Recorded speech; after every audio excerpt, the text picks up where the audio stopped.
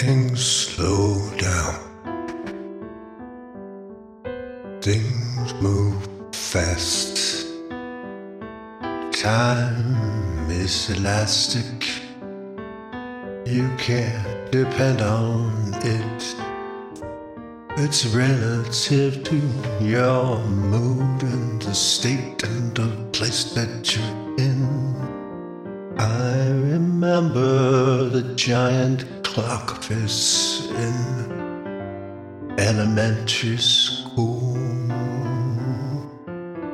with his red second hand going around each second a hash mark. I watched it intently until a miracle happened, and then the minute hand shifted. Only 39 minutes left till lunch.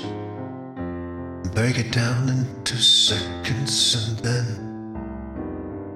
teacher asks you a question and you just come up with a hunch, 'cause you haven't been paying attention to anything but the passing of time. It seems cruel to stick a boy or a girl in a room, stuff their heads with books and numbers and symbols and songs.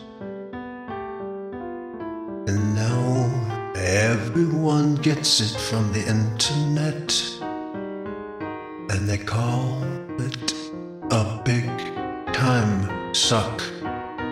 You can't watch the dial hands moving. I once had the power to stop the clock exactly on the hour of our dismissal from the cage where they sat us and fed us full of irrelevant facts, that most of which were tainted by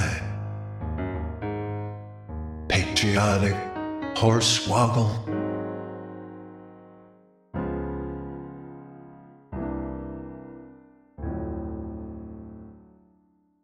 In here now, I'm aware of the time, and the time I'm aware of is not even here.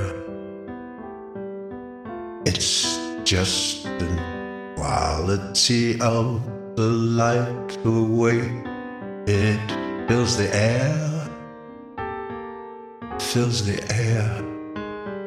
with a sense of time being my very own pulse, and my heartbeat pulse. My heartbeat, that's my clock beat. Time moves slow, time moves fast, and time don't last.